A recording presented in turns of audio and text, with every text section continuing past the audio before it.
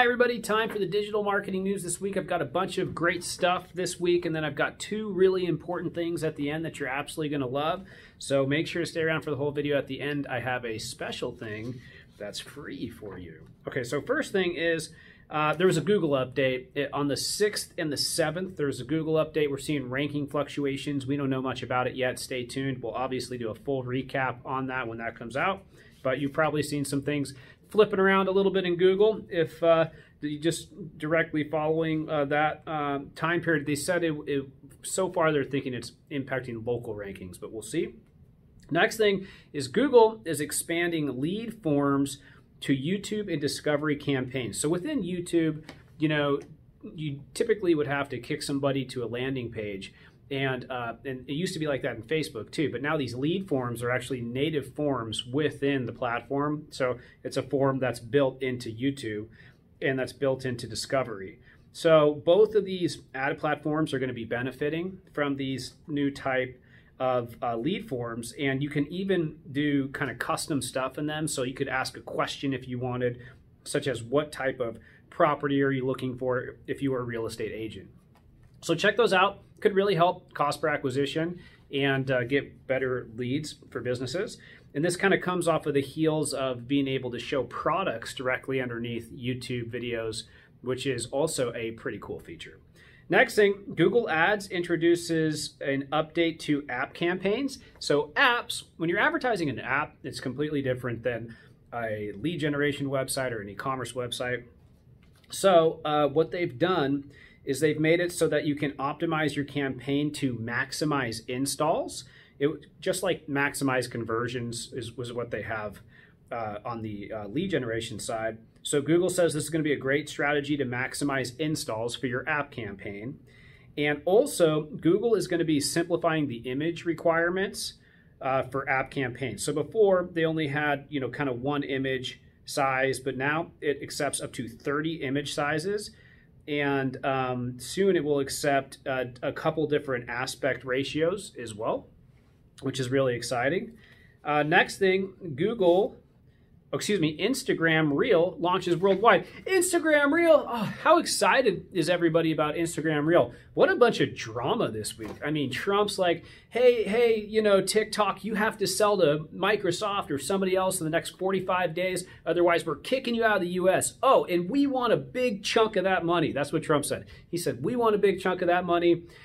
You can stay in the US if somebody buys the rights to your platform inside the US. At the same time, Facebook and Instagram come out and they launch literally the exact same thing on their platform, which I suppose is okay because they are a Chinese company. And now Trump is also saying things like Chinese companies that are on the New York Stock Exchange have to have special types of audits conducted by them and things like that. So just a ton going on politically that's impacting online and big tech quite a bit. Either way, Instagram Reels out there, looks just like TikTok.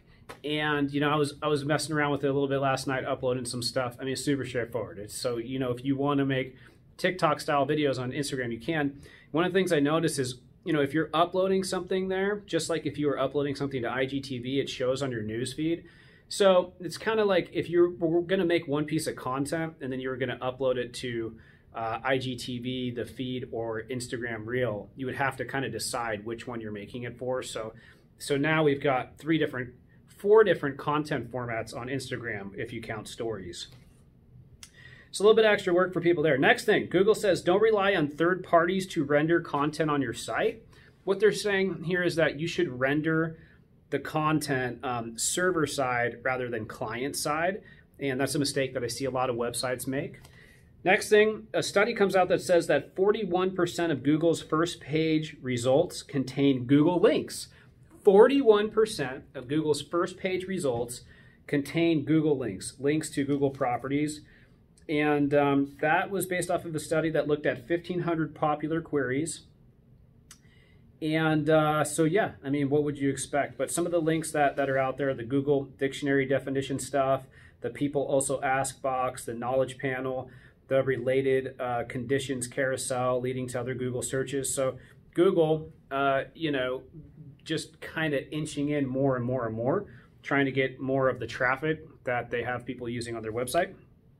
Next thing, Google says that extra structured data could help with SEO. We've seen this quite a bit, actually. You know, we've been doing a lot of markup on individual pages for like the FAQ schema, for example. That seems to help quite a bit. You get a little bit of extra real estate in Google. So yeah, if you throw some extra structured data on there, take the time to do it. Next thing, Google says, forget everything you read about link juice. So here's what they said. I'd forget everything you read about link juice. It's very likely it's all obsolete, wrong, and or misleading. Instead, build a website that works well for your users. So, whatever. Focus on quality content. Focus on promoting that quality content. Yes, links are still important. He thinks that link juice isn't a big thing or shouldn't be focused on. I would say my advice, build a super fast, awesome website with core web vitals, all correct. Great creative, beautiful. I've really seen that websites that don't get high interaction and usability rates lately and get low click-through rates in Google have not been ranking that well. So I'm really seeing this shift towards quality content, quality creative, you know, quality tech metrics, which have kind of been in place for a little while. But, you know, links, are they going away? No, they're still important. Next thing, Pinterest passes 400 million monthly active users. So can't stop Pinterest. It is taking off and doing incredibly well. Okay, so I said I had two things at the beginning of this video. So first, the culture, not the culture awards, the Ignite Courageous Marketing Awards. If you check out our website, if you Google Ignite Visibility Courageous Marketers, we've got about 60 marketers who have submitted their stories about how they've been courageous during the pandemic or how other marketers have been courageous during the pandemic. And it's pretty cool, man. People have stepped up. Marketing can very much be a thankless job. Oh, you hit 80% or oh, you hit 50% growth. Great. Okay, now do it again. Now do it again, right? Now let's do 100. Now let's do 120, right? So I would really love to see more people submit. You know, let's get tons of people to do it. Let's share it. Let's spread the love, you know, within the marketing community, right? It's a good thing to do. And so I'm happy to help support others. And then the last thing I have today, we are doing a webinar with Google. So one of the amazing people at Google, his name is Jordan. We are doing a webinar. We've got about 200 people signed up already. It is going to be the most advanced paid media webinar, I think, you know, of the year, and definitely that we've done. I was reviewing some of the stuff on there. So you're going to learn a ton. It's totally free. Got a ton of people signed up, and we're super excited just to share this information with you because we just love to innovate. That's it for the digital marketing news this week. Like, comment, subscribe. I love chatting with you online. Leave me a comment. I like to just kind of have a little bit of interaction. See you next week. Have a good one. Bye.